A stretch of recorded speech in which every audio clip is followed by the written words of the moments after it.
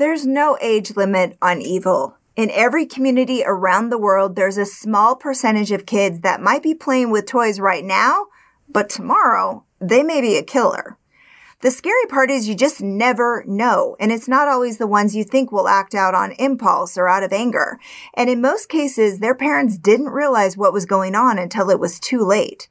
Today, we want to tell you about 4 killer kids, and stick around to the end so we can tell you what some experts think might be behind these cold-blooded murders and give you a few of the warning signs to look out for. If you've got less than an hour, this is the show for you. Amy and I are bringing you twice the crime in half the time every week. Today, we're talking about the killers of 2-year-old James Bulger, 10-year-old John Venables and Robert Thompson.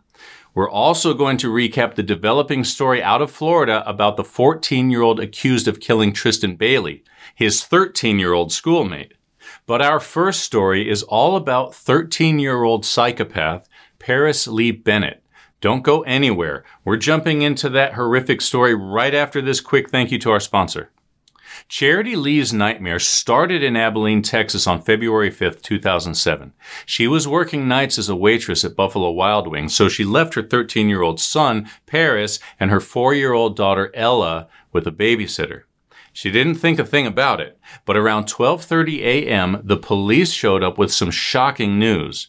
Her daughter was dead, and her son was the killer. Here's what happened. On the night of the murder, Paris, he has a genius IQ level of 141, convinced his babysitter to go home around 10 p.m. He was looking at graphic, violent porn online for hours that night, even searching for snuff films. He pored over the images like tutorials, collecting information he would later reenact on his 4-year-old sister Ella. In an interview with Inside Edition, Charity revealed what her son did to her daughter when the sitter left them alone.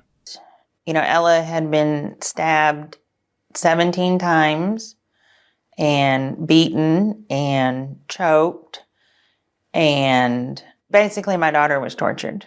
Why he did what he did will send chills up your spine. To the police, he said he wanted his mother all to himself, but to his mother, he said he wanted to punish her for a recent drug relapse. He was planning on killing her too, but then he realized that would only hurt her for a few minutes. But living without her daughter would cause her a lifetime of pain. After Ella took her last breath, he called a friend from school and talked for 6 minutes before he hung up and called 911. Take a listen to that call from Inside Edition. I accidentally killed somebody. You think you killed somebody? No, I know I did. I feel so messed up. Is she breathing right now? No. Is she bleeding anywhere? Yes, she's bleeding all over the bed. Because I stabbed her. Where'd you stab her? Lots of places. Go ahead, count. 1, 2, 3, 4. Horrifying, right? But it's actually worse than you think. Paris admitted later that he was only pretending to give Ella CPR. In actuality, he wasn't even in the same room with her. He knew she was already dead. He described the experience to detectives, saying it felt like stabbing a mattress or a marshmallow. God. And when asked how it made him feel, he said it excited him. And the more violent he was, the more it turned him on, ending in death for her and climax for him. Go ahead and wash your ears out now if you need to. Just days after killing his sister, he attacked his mother in the detention center. In her memoir, she writes, "He slammed the table into me, pinning me against the concrete wall behind me. He cut off my air. I was in shock, paralyzed. I thought I was going to die there. Then he pulled the table back. I caught my breath, and he slammed it into me again. Who is this monster?" Well, in his bio on writeaprisoner.com, he gives a little insight into himself. This is an excerpt from his profile on that site, and I quote, "I am a man who prefers to befriend women, a prisoner with no tattoos, a metalhead who only wears white, and a pessimist who makes pleasant company. I spent my childhood devouring books and roaming the woods. The Sorting Hat didn't dither before tossing me into Slytherin. Friends endure my love of cats, sarcasm, and fearsome fiction. Prison has robbed me of the ability to bite my tongue or fear a stranger's disdain. The Family I Had, which first aired on Investigation Discovery, tells a part of my story. You'll have to write me to learn the rest. As for his mother, she gave birth to another baby boy in 2012 and named the child Phoenix. She's still in contact with her firstborn son and even allows him to talk to his new brother. She knows that if he gets out, he may come for her and Phoenix, but she says she's forgiven him and hopes that he'll be able to learn from her example of love and forgiveness. Not likely. Experts say that's impossible. Paris cannot feel emotions like love or fear like you or I can. He's indifferent to the consequences of his actions, and he cannot be cured. He said that he wanted to commit murder since he was 8. And here's something else that will make you lock your doors at night. He's eligible for parole in 2027. Next up on our list of killer kids are 2 of the youngest convicted murderers in modern British history. But first, we need to give a quick thank you to our sponsor. John Venables and Robert Thompson skipped school on Friday, February 12, 1993. They were only 10 years old, but playing hooky was already a habit with them. But that day, they decided to do something a little different instead. They wanted to find a child to kill. And what better place to find a kid than at a mall? So they went to the New Strand Shopping Centre in Bootle, which is a town about 15 minutes outside of Liverpool, England. They had this idea to push a little kid onto a busy road in front of a car. The boys went from store to store, shoplifting anything that struck their fancy. Candy, toys, batteries, even a can of blue paint. They were even seen throwing some of the stuff down the escalator, just because. And then they spotted 2-year-old James Bulger. It was about 3:40 in the afternoon, and James was standing with his mother in a butcher shop. His mother looked away for only a minute, but it was enough time for John and Robert to lure the toddler away. The 3 of them can be seen on CCTV calmly holding the little boy's hand, walking out of the busy mall. More than 30 people came forward later to say they saw them that day. One man saw the boys at the Leeds and Liverpool Canal a quarter of a mile away. James was crying, and the boys were joking about pushing him in. A couple of people asked them what was going on, but the boys claimed they were brothers. No one doubted them. They certainly wouldn't have thought they were looking at a victim and his abductors. The older boys decided against the canal. They had something more diabolical in mind. They walked James 2.5 miles to an abandoned railway station at Walton and Anfield, close to the Anfield Cemetery in Liverpool. Once they were alone, they tortured him. First, they stripped off his clothes. Then they stuffed the stolen batteries in his mouth and threw paint, bricks, and rocks at him until he was knocked out. Then they dropped a 22-pound iron bar on his head. His skull shattered in 10 places. When he was dead, they tried to cover it up by dragging his body onto the tracks in hopes that a passing train would destroy any evidence of the torture they'd inflicted on him, and they almost got away with it. But police released that CCTV footage of the 2 of them leading James out of the shopping center, and one woman happened to recognize John Venables. When the boys were picked up, even more evidence was found connecting them to the murder. Both boys had blue paint on their clothes and James' blood on their shoes. They matched their shoe prints to bruising found on James's face since both the boys were kicking him, and they found the same blue paint embedded in the toe of John's shoe, which proved just how hard he must have been kicking the little boy. His mutilated body was found 2 days later by yet another kid, a 13-year-old named Terrence Riley. This story is like a real-life Lord of the Flies. He grew up to be a drug dealer. According to him, that was as a result of the PTSD he suffered after finding James's body. In 2009, he got 12 years behind bars for his part in a multi-million-dollar drug scheme. But back in 1993, the public was shocked at how young the 2 killers were. In fact, they were the youngest people to be convicted of murder in 20th century England. The boys were questioned separately for more than 20 hours, but both of them claimed it was the other's idea to do it. At the time, the overall impression was that Robert was the ringleader because he had an air of maturity and hardness about him, while John was acting more like you would expect a small boy in serious trouble to act, crying, that kind of thing. They were both charged with murder on February 20th, 1993, and convicted on November 24th that same year. And as gruesome and tragic as the murder was, what happened afterwards is also a travesty, starting with their sentence. They only got 8 years. 8 years.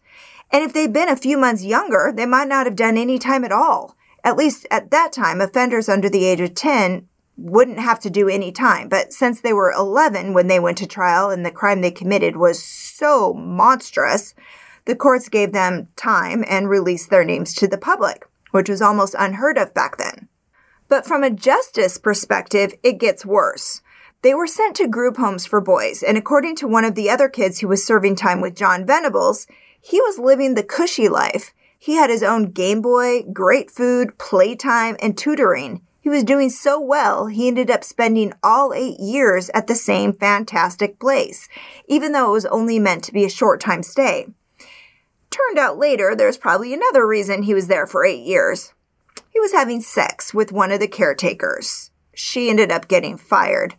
But that same boy who knew him then told the Daily Mirror that John was hated by all the other kids because not only did he seem to get extra special privileges, but he was also blatantly not sorry for what he'd done to James. He actually laughed about it. But in June of 2001, when they turned 18, a parole board decided both John and Robert were rehabilitated and no longer a danger to society, so they were released. And get this. The two of them were granted lifelong anonymity, which basically means the courts gave them a new identity because they were so notorious they wouldn't be able to live their lives without fearing for their safety. But I gotta tell you, so far this story has me rooting for the vigilantes. But the courts say the killers should be protected at the expense of the taxpayer, so okay. This anonymity order is so strict that, say, you came across one of them and happened to snap a picture and post it on your social media, like at least a few people did, then you would be fined and possibly slapped behind bars, which is why the only public picture of him is from his childhood. So that's just unbelievable. But it gets worse. Let's just say John didn't really appreciate how good he had it. He started drinking and using drugs and telling people that he was the notorious killer. And instead of saying, well, I guess if you want to out yourself, that's your choice, John, but we've done more than enough to protect you. No, the government gave him new identities all over again. Thank you, taxpayers. But he kept on. In September 2008, he was arrested after a drunken fight, but he got off with a warning. A few months later, he got picked up for cocaine possession. When his probation officer stopped by to, get this, have a conversation about his safety, he was trying to destroy his computer hard drive. Well, that was suspicious enough for the officer to have it examined, which is when they found violent child porn images. That was enough to get him sent back to prison, but only for a short time. He was paroled again in 2013, and yeah, the courts gave him yet another new identity, his fourth.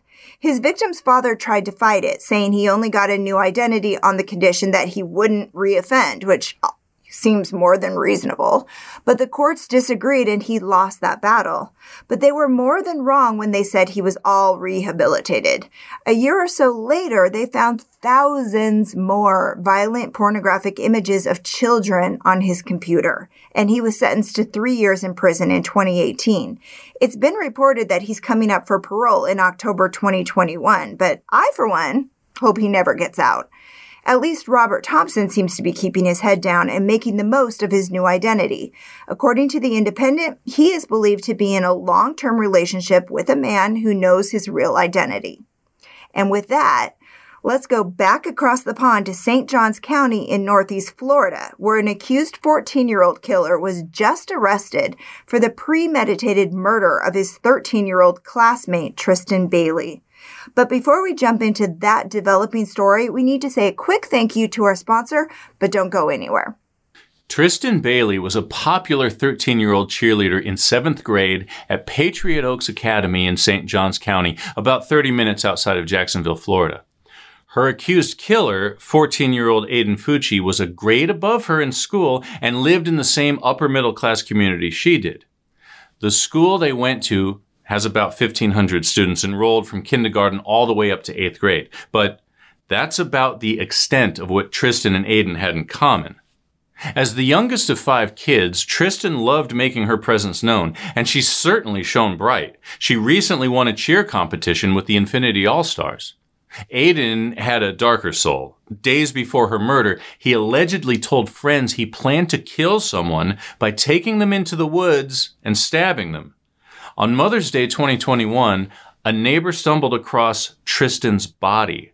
She'd been stabbed 114 times. She was reported missing earlier that same morning. While search parties were combing the streets for her, Aiden posted a horrifying image to his Snapchat, flashing a peace sign in the back of a police car with the caption, "Hey guys, has anyone seen Tristan lately?" At the time he took that, her body hadn't been found, and he was being questioned as a witness, which is why he still had access to his phone. Here's what we know about the hours before her death, thanks to local news coverage. Just before midnight on Saturday, May 8th, Tristan walked over to a friend's house. At 1:15 a.m. on May 9th, Mother's Day, she can be seen on a surveillance camera at the Durbin Amenity Center near her house. According to police, she was last seen wearing a white cheerleading skirt and a dark-colored shirt. But since she was found wearing dark pants and a shirt, she must have changed her clothes at some point. 30 minutes later, another security video caught 2 teens walking toward the woods in the early morning hours. They're believed to have been Tristan and Aiden. One of them is dressed in black clothes matching those Tristan was found in, and the other is wearing a light-colored hoodie and shorts.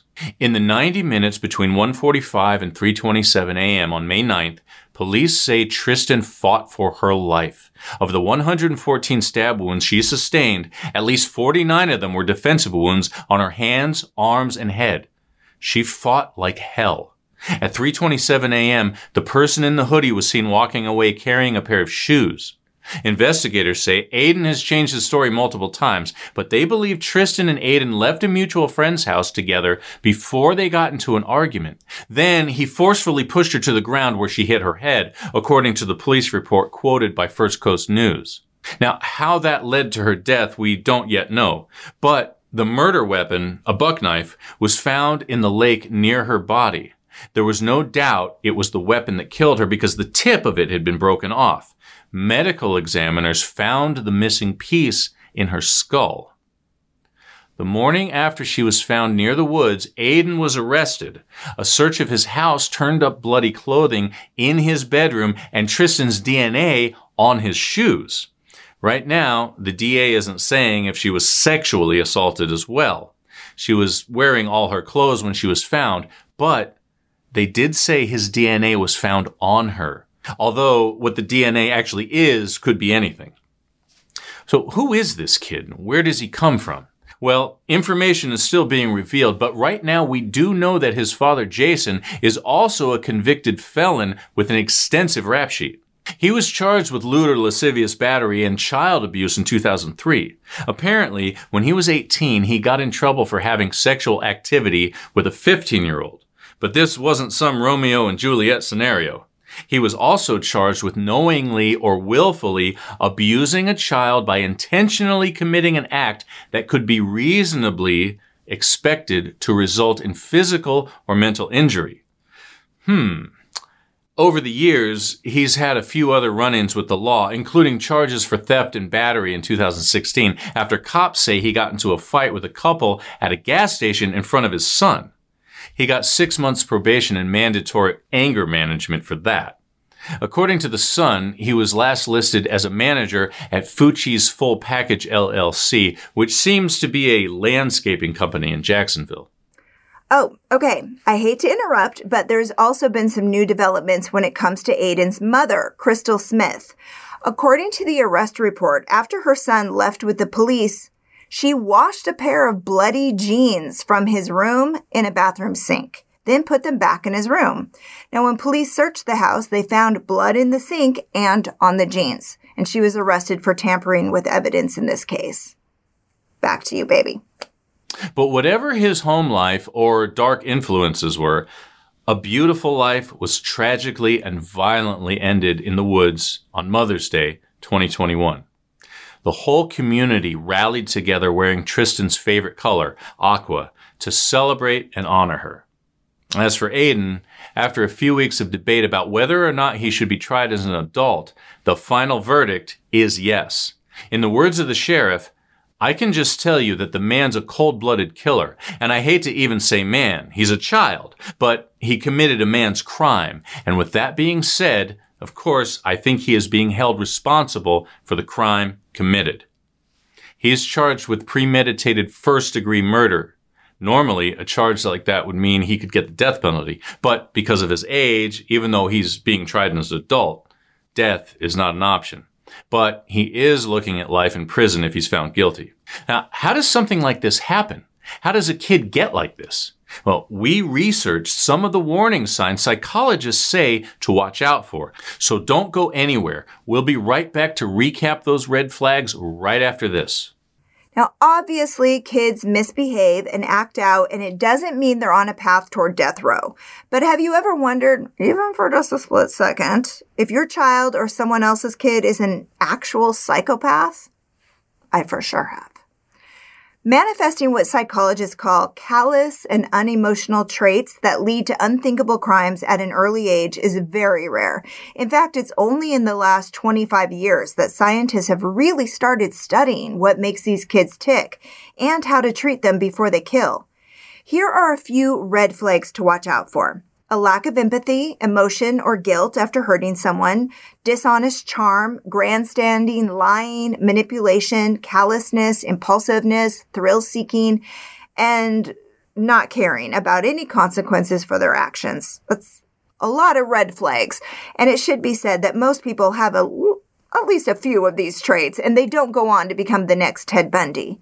In fact, according to one study quoted in verywellfamily.com, 3% of successful business leaders may be psychopaths, which I'd have to disagree with. I mean, I'd say that number is probably higher, but maybe that's just because I've had some awful bosses in the past. But in all seriousness, roughly 4 out of 5 kids with these traits go on to lead normal, successful lives. It's that 5th kid that we gotta watch out for. Researchers are trying to solve the mystery of why that kid kills, or, wants to kill. So then it comes down to the big question, are killers born or are they made? And the answer is both. Experts say it's genetics combined with family dynamics plus life experiences, like was the child abused or from a dysfunctional home? But sometimes it has nothing to do with how they were raised. Some studies say it's faulty wiring. Their brains just don't empathize with fear and sadness. And as far as other warning signs go, well, a well-known study from forensic psychiatrist J.M. McDonald claimed that arson, persistent bedwetting after the age of 5, and, of course, animal cruelty, could indicate trouble ahead. Those 3 traits are known as the McDonald Triad. In his 1963 paper, The Threat to Kill, McDonald found that out of 100 aggressive patients with the other signs of psychosis I mentioned earlier, most of them also had a history of setting fires, wetting the bed after 5, consistently, and killing animals.